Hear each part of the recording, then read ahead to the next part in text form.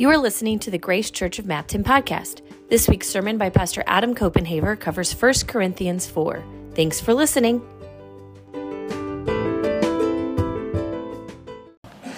Thank you, Paul, for reading our text. There was a commercial that was on TV when I was a kid back in the 1980s, and I'm wondering if some of you might remember this commercial. It has a dad who comes into his son's bedroom and he turns off the music and he opens up a little cigar box and it's got some drug paraphernalia in there.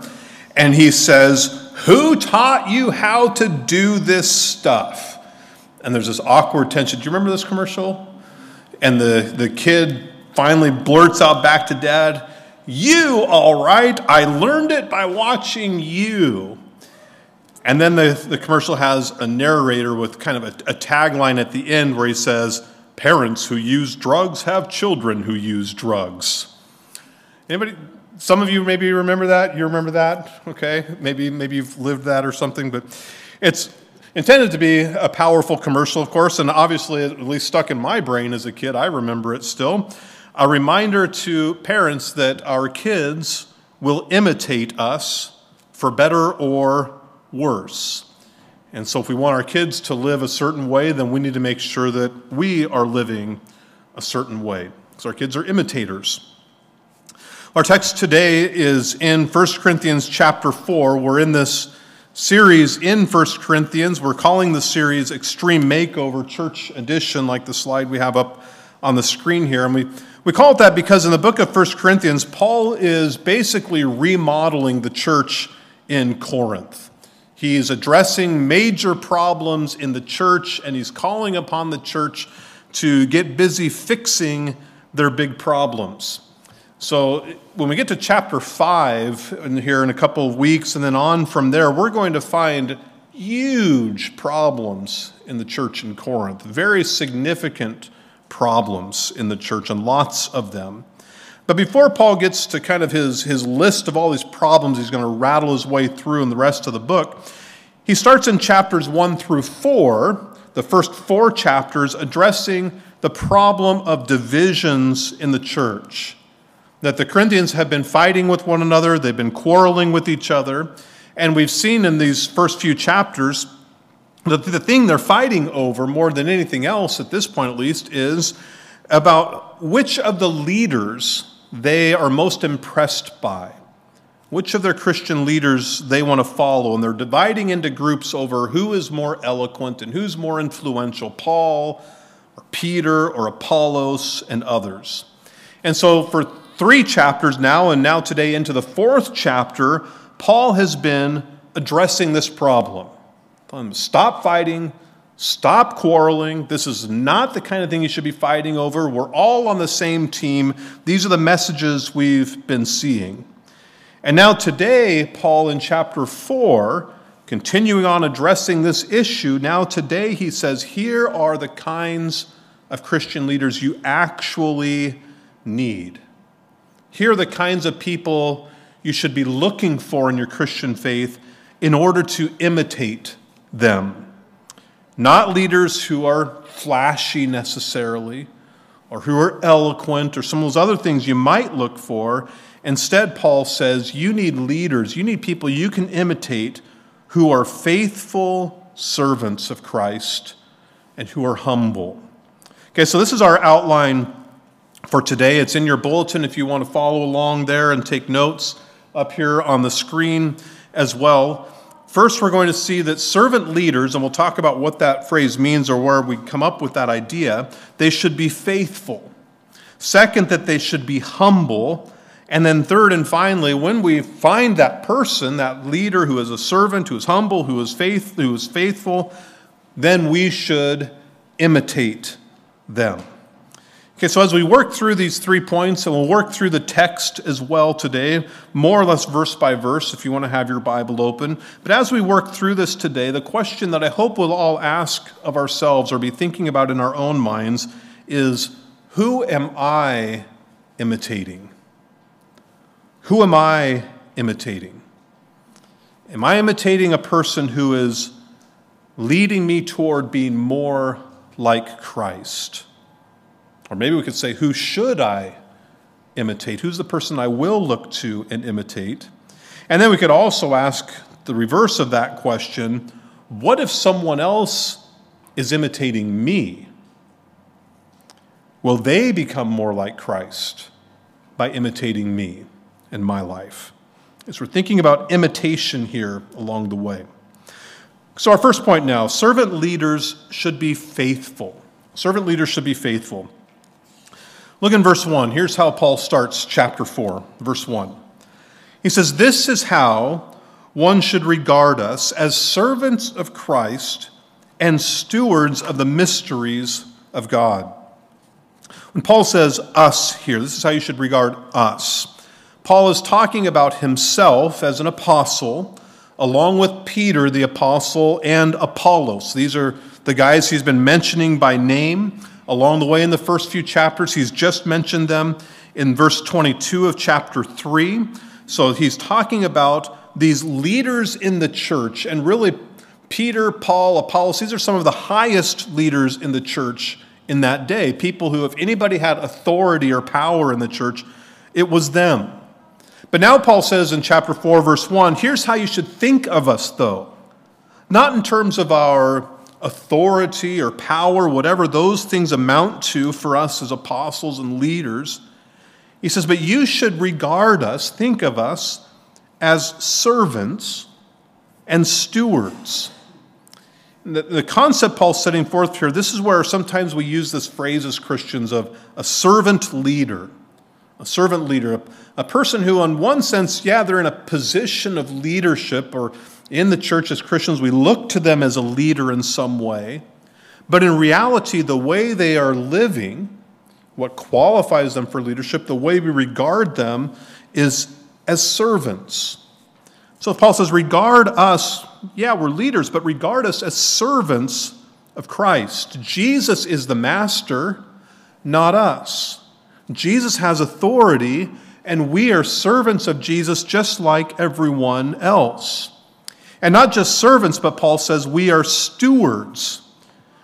If you go back in the first century, a steward was kind of like a manager, but if anything, probably with even more authority than what we would think of a manager having today. If you had a large estate, a very wealthy person with a big estate, lots of employees, lots of slaves, lots of people involved in this estate, the master, the owner of this estate, had more important things to do than to run their estate. You know, there were spa treatments to go get. There's fun to be had at the gymnasium. There's hobbies to have. And so he needs somebody to run his estate for him. And so a steward is the person the master puts in charge of all of his affairs. Run the whole estate, the master says to a steward. Be in charge of everything. So Paul says, we are stewards of the mysteries of God.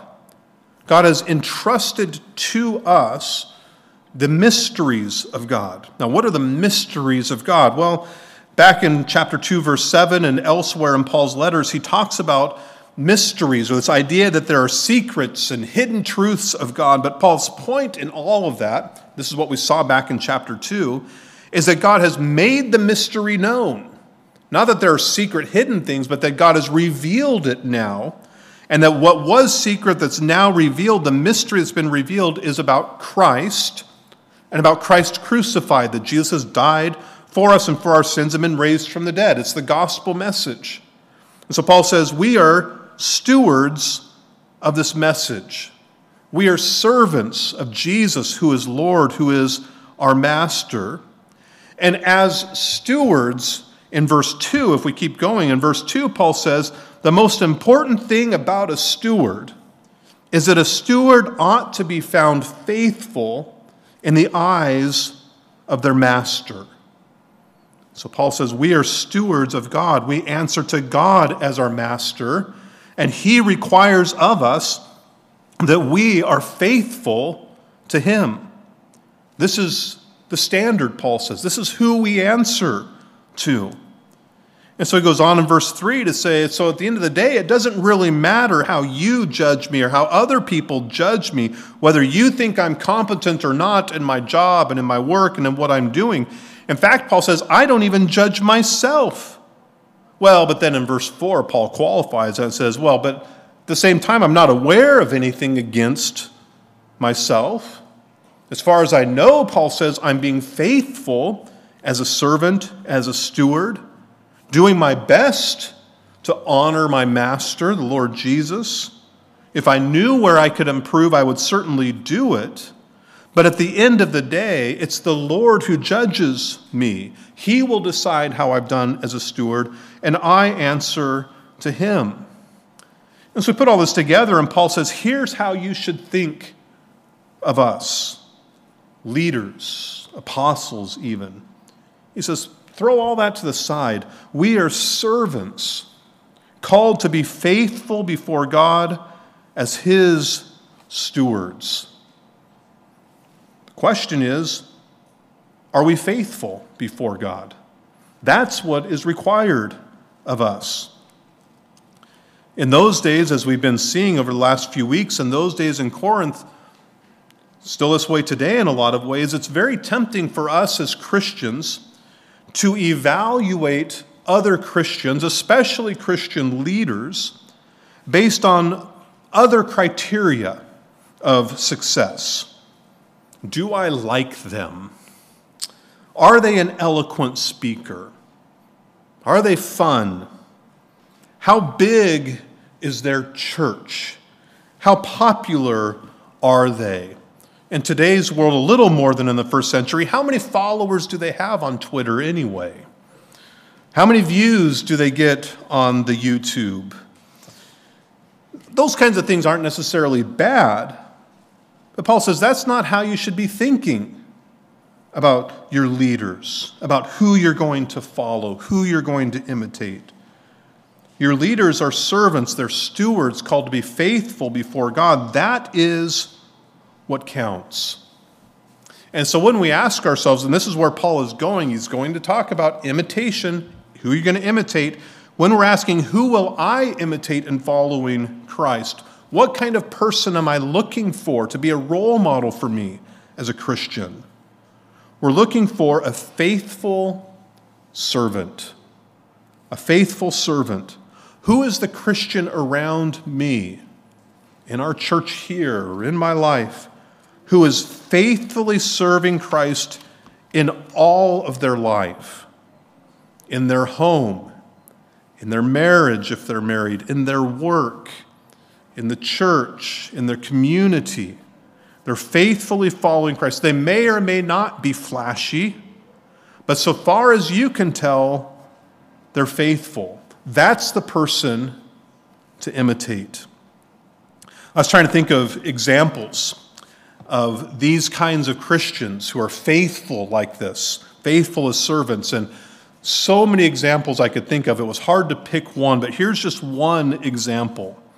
I was thinking about a couple, probably about 55 years old or so at the time we knew them. This is when we lived in Philadelphia, so about 15 years ago. And we were part of a church in inner city Philadelphia, in an African-American neighborhood, a black neighborhood. It was a very rough neighborhood. There were row houses there. Everybody lived in row houses. It was full of poverty, lots of crime. And this particular couple that I'm thinking of, this man was very successful as a businessman. He had a pretty high position in his company, was doing very well. Their kids had grown up and left home. And so they decided that they wanted to move into this neighborhood because they wanted to help reach people there. And so they bought a house in this part of inner city Philadelphia, and they looked for a house where they could host people in their homes and do ministry and things. Every Sunday morning, he was still working during the week, but every Sunday morning, they would arrive early to the church. He would meet with the pastor for prayer, and then he would go out and pick up people around the community to bring them to church. And while he was doing that, his wife was preparing food, and they made sure there was always food there for the folks who were coming to the church. And they were unbelievably kind and gracious to everybody, helping people in all kinds of difficult circumstances. One of the most patient people I've known, had time for everybody, to listen to everybody, to pray with people, a faithful servant. And as I was thinking about him and his wife this week and kind of racking my brain, I have to be honest with you and tell you that now, 15 years later, I can't even remember his name.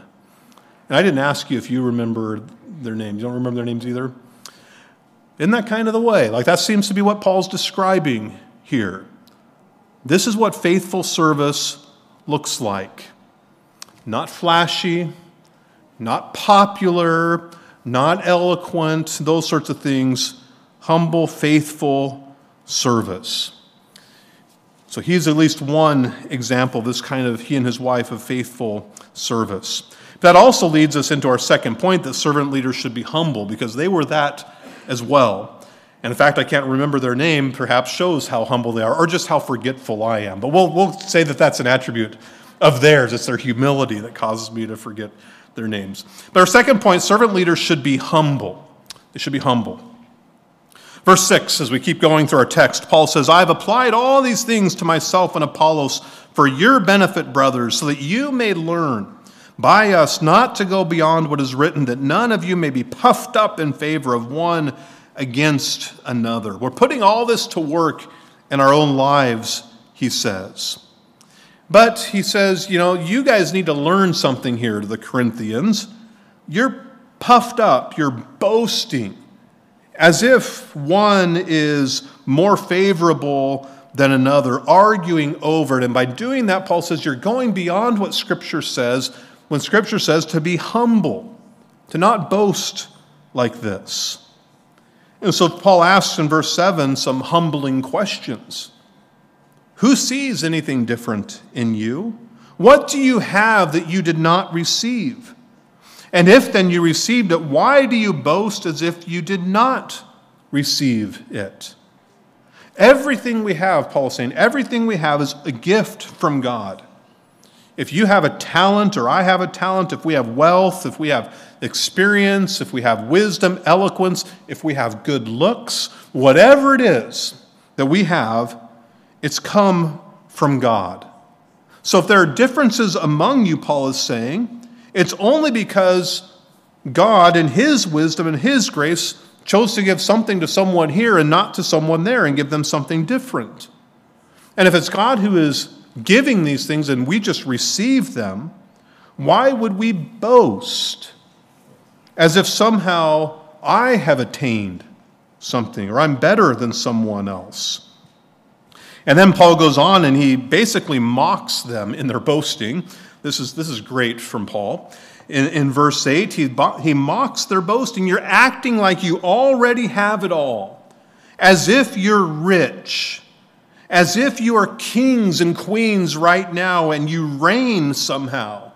And Paul says in verse 8, boy, wouldn't it be great if you really were kings and queens? You're acting like kings and queens. Wouldn't it be great if you really were? Because then we could reign together. And wouldn't life be so much better if we were all kings and queens? The problem Paul is saying is that you're boasting as if Christ has called us to be rich and successful and powerful right here and right now, as if that's what this Christian life is about. But what is the actual experience, Paul now says, of true Christian leaders? People like, say, the apostles. What kind of experience are they having in following Christ? Well, in verse 9, Paul says, I think, sure looks to me, I think that God has exhibited us apostles as last of all. This is verse 9. Like men sentenced to death, because we have become a spectacle to the world, to angels, and to men. Okay, what's Paul saying here? Paul is just using here the imagery of what they would have known in the first century, what was called at that time a triumphal procession. A triumphal procession. So here's how this worked. When a king in the first century and in that time in history, when a king would take his army out to war, and he's going to go battle against another kingdom, and so they leave and they travel off and they go and they make war in some foreign land. And when that king and his army wins the war, they conquer another kingdom. This could take a long period of time, years sometimes. Now this king is going to return home in victory. And when they arrive home, and especially when they get to their capital city, there would be what was called a triumphal procession, like an enormous parade, far more, the most extravagant parade you can imagine. Sometimes the parade would take several days. The whole town would be decorated. Everybody's excited.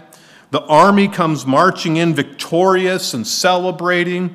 They bring in all of the plunder that they've gathered from this defeated nation, all the gold, the statues, the treasures.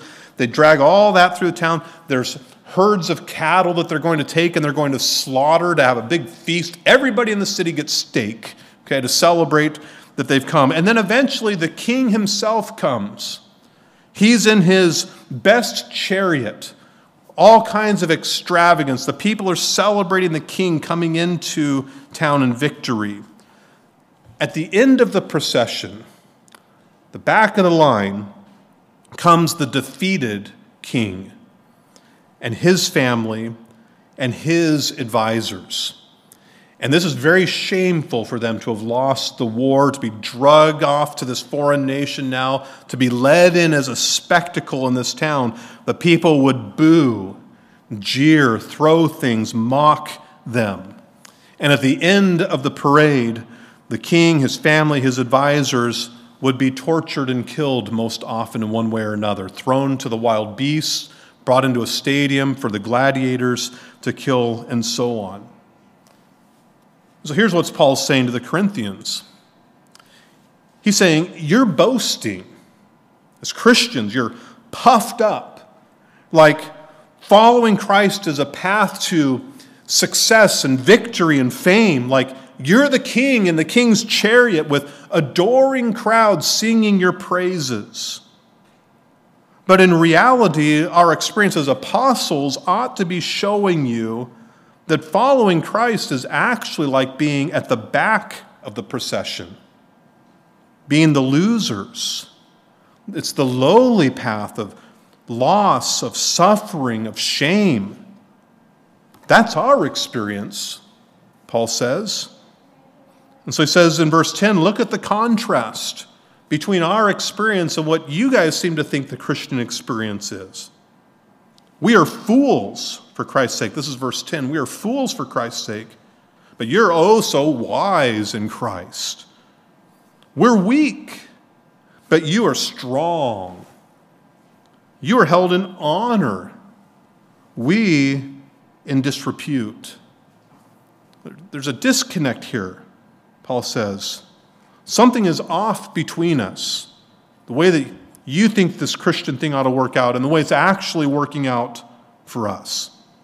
And you can almost imagine, at least I can almost imagine, the Corinthians saying, yeah, you're right, there's a disconnect and a problem here, Paul, because you're a loser. You keep suffering. You just haven't figured out how to be successful like us. And Paul says, no, that's not the problem. In fact, the language Paul uses, if you remember back to chapter 1, back in chapter 1, Paul said, our message as Christians, remember our message is Christ crucified, that Christ suffered and died for us, that God sent his king and he died on a cross. That's our message. And Paul said in chapter 1, our message at the center of our Christian faith, it's a message of foolishness and weakness. Those are the words Paul used in chapter 1 to describe the message of the cross, foolishness and weakness. In chapter 2, we saw Paul say, this message of foolishness and weakness, this is what shapes our ministry, how God calls us to live in the way of the cross, a way of foolishness and weakness. And so now Paul says, this is what we are. This is the experience we're having as fools, as weak. Where do you get this idea that we should be wise and powerful in the eyes of the world and be highly regarded and respected? And then in verses 11, 12, and 13, Paul describes his suffering in great detail. Okay, here's the way to recruit people to the Christian faith. Okay, you want to follow Christ? Here's what you can expect. Okay, here's what he says in verses 11, 12, and 13. To the present hour we hunger and thirst. We are poorly dressed and buffeted and homeless. We labor, working with our own hands. When reviled, we bless. When persecuted, we endure. When slandered, we entreat. We have become and are still like the scum of the world, the refuse of all things. Scum and refuse, Paul says. That's who we are in this world. The worthless stuff you throw away. In the world back then, just like today, people wanted a leader who's a somebody. We want somebody to lead us who's successful, who's honorable, who's highly regarded. Find that person and imitate them. Paul says in the church, this is another one of those values that gets flipped upside down. Leaders are actually servants and stewards. They're humble, and they suffer loss for Christ. So if you want to find the leader that you should imitate, the Christian you should seek to be like, look for the leader, look for the Christian who has given up honor and fame for Christ.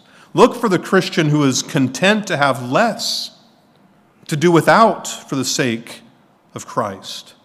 Look at how they react when they are mistreated. What do they do when people revile them? Do they bless those who revile them? How do they respond to slander? Are they willing to be treated poorly by other people in order to be faithful to Christ? Do they continue faithfully serving Christ even when it brings hardship into their lives? That's the Christian that you should follow and imitate. It's been a few years ago now. I had lunch with a young man. I'd never met him before, but he was interested in becoming a pastor, and someone told him, hey, you should talk to Adam. And so we set this up, and we had lunch together. I thought, well, this is a good chance to get in front of this with this guy and tell him what he really needs to hear, which is don't do it. Get out while you still can. I'm kind of half joking. But I asked him, why do you want to be a pastor?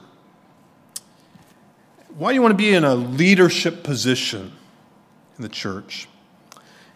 He said, more or less, this is my summary of what he said. He said he wanted to be able to help other people by giving them advice on how to live.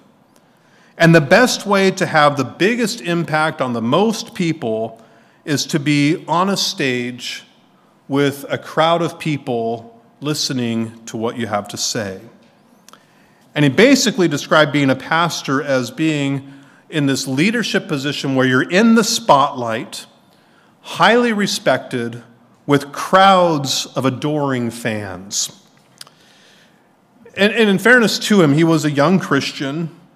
He was very sincere. His faith, his expectations were being shaped by some popular speakers that he was seeing on TV and on YouTube, and he really wanted to be the same, to have this path of success and of popularity and of influence. And as he said that, I couldn't help but think of passages like this. Because Paul did not envision himself riding in that chariot as a king in triumph with adoring crowds blowing him kisses. He said, no, I think God calls us to be at the back of the line, the defeated king, suffering loss from Christ. It turns out that the Christians we ought to look up to and imitate, we actually have to look down to find them. They're at the bottom. They're losing. They're sacrificing. They're servants. So what do we do then when we look around us and we find that Christian around us, that servant who may or may not be in a position of leadership, but we'll call him a servant leader, the faithful, humble Christian? What should we do when we find that Christian? Paul says, imitate them. And this is what takes us to our third point now, that servant leaders should be imitated. Third point, servant leaders should be imitated. In verse 14, Paul adjusts his tone. He's been hard on these Christians in Corinth, and he's going to continue to be hard on them. In fact, he'll get even harder in some ways as we keep going through the letter. But in verse 14, Paul shifts almost to a tone of love. And he explains why he is speaking so firmly and directly to them. He says in verse 14, I do not write these things to make you ashamed, but to admonish you as my beloved children. Okay, so he's been talking about apostles and leaders and servants in the church. Now he says, here's a new kind of language, a new way of thinking about our relationship, he says. And now Paul adopts language of a parent, like I'm a father and you are my beloved children. So verse 15, he carries on this, you're my beloved children. For though you have countless guides in Christ, you do not have many fathers. For I became your father in Christ Jesus through the gospel. You have countless guides, Paul says. The word he uses here for guide was more or less referring to what we might think of as a nanny in today's world. This would have been a servant or a slave in the household who was responsible for the children, for the child care in the household. Make sure they're dressed, make sure they're bathed, get them where they need to be, give them an education, those sorts of things. And Paul says, you have a lot of child care workers. You have a lot of people in the church who are watching out for you, who are teaching, who are helping you along the way. But now Paul kind of plays his ace in the hole, his trump card here. He says, but I am your spiritual father. I have a special bond with you, a special love for you. And Paul's drawing here on his history that he has with these Corinthians. If you remember from previous messages, remember that Paul had been in Corinth for a year and a half. Paul was the first one to show up with the gospel in Corinth. He preached the gospel to them. He brought them to Christ. He brought them to faith. He started the church. And so Paul has this genuine love for them, like a father with his spiritual children. He says, I'm admonishing you here out of my fatherly love for you as my children. And then he gives his big command in verse 16. I urge you then, be imitators of me. Now that almost seems counterintuitive to everything Paul's just said. It almost sounds prideful or boasting. Don't imitate those other guys, imitate me because I'm the guy who's got it all together. But what Paul's doing here, and this is what Paul does this several times in his letters, Paul is actually boasting, but he's boasting in his weakness. And he'll use that phrase, boasting in his weakness, in 2 Corinthians chapter 12, verse 9. He says, when I boast in my weaknesses, because it's in my weakness that God's power and his grace are made manifest and made perfect in me. And so Paul is saying, look at all of my weaknesses. Look at all of my sufferings for you and the church. Look at my faithfulness as a servant to Christ. And for those reasons, imitate me. I'm not boasting about my gifts, Paul says, or my eloquence, my ability to speak, my power, my position, my apostleship. I have been an eyewitness of the resurrected Lord Jesus. I'm not even talking about that. My weaknesses, the sacrifices I made, my losses, that's why you should imitate me. And Paul says, you know me. You know how I live. We spent a year and a half together. You've watched my life. Do what I would do. WWPD. What would Paul do? Imitate me. And just in case, he says in verse 17, just in case somehow you've forgotten how I live, or you missed something, or you're not sure here or there, don't worry, I've sent Timothy to you.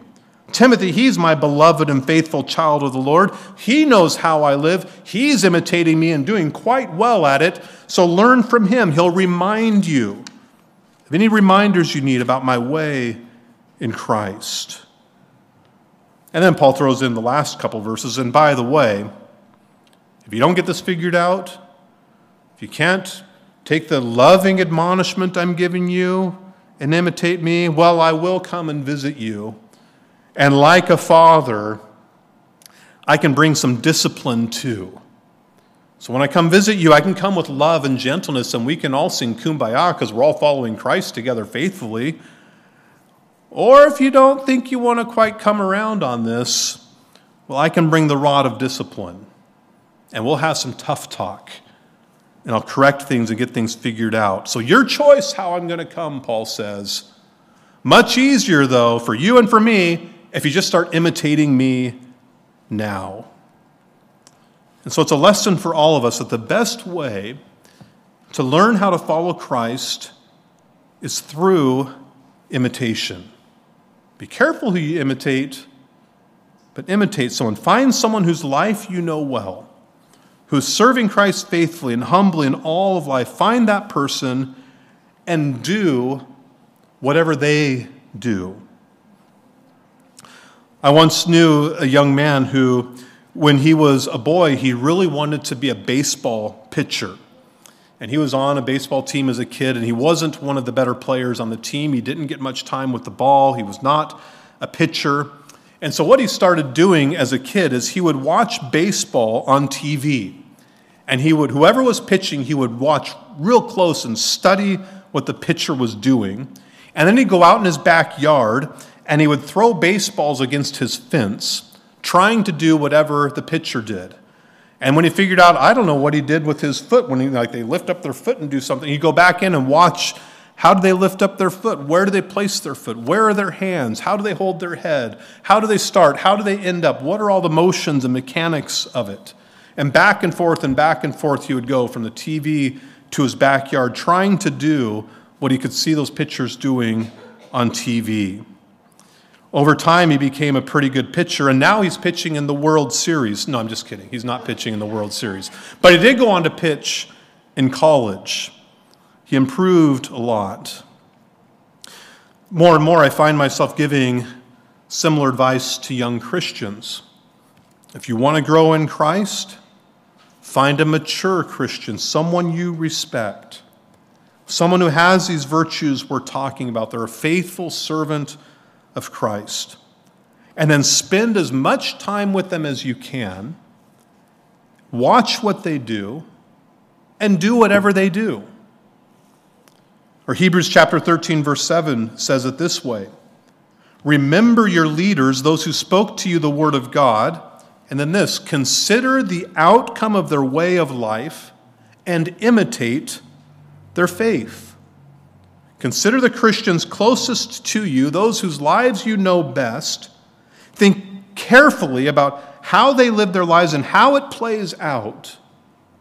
And those whose lives really demonstrate faithful and humble service to Christ, imitate them. That's Hebrews 13, verse 7. I want to be a better husband or wife and honor Christ in my marriage. That's fantastic. What a great goal. You're a married man, you want to be a better husband, find a Christian man whose marriage you respect, who honors Christ in his marriage, and get to know him, watch what he does, and do whatever he does.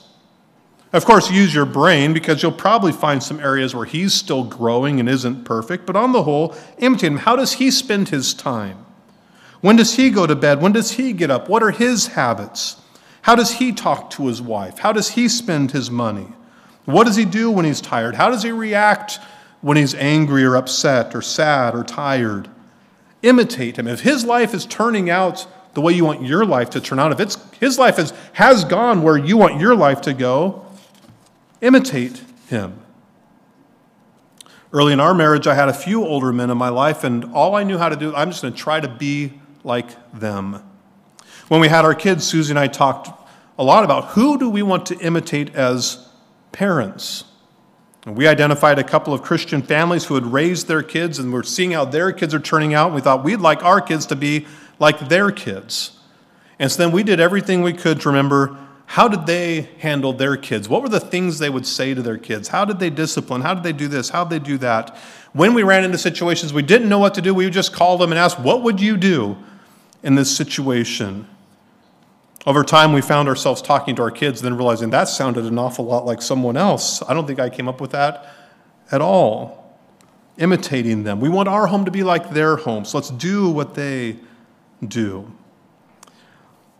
I think I can say this for myself at this point in my life, that any virtue that I have, or anything in my life where it might seem like I've figured something out about following Christ, if you ask me about it in particular, maybe I could make this a test for myself, but if you ask me about it in particular, I could probably tell you who I've learned it from and who I'm imitating.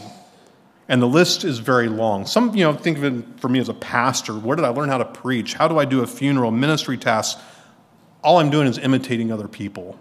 You think I got this all figured out? I'm just doing what other people did before me. How do we do outreach? How do we love people? In our home, in our family, why did we buy the house we bought? Because I saw other people buy houses like that before me and thought, I want to buy a house like that someday. All the way down to, now this might be a little too much information, but why do I dress the way I dress? Would you believe I'm imitating other people who follow Christ, who dress the way I dress? It's all learned from someone else, for better or worse. So who are you imitating? Whose life are you watching? And where are they leading you? And are you growing in faithfulness as a servant of Christ yourself in such a way that if somebody else starts watching you, that they will find themselves following Christ faithfully by imitating you? Could you say, maybe today or maybe at some point in the future, could you say sincerely what Paul says in this text? To the best of my knowledge, my life is faithful to Christ. I don't know of any reason in my own life why that couldn't be said. And then to be able to say, so imitate me, because if you imitate me, you'll be following Christ faithfully. Is that where your life is going? Who taught you how to do this? I learned it by watching you. And by the grace of God, may we be a church full of servant leaders who are faithful servants, faithful stewards before God, and humble. And may we learn to imitate those people among us. May we grow into being those people ourselves so that others can imitate us, and ultimately so that all of us can grow in Christ and serve him faithfully. May that be true of us, Grace Church of Mapton. Amen.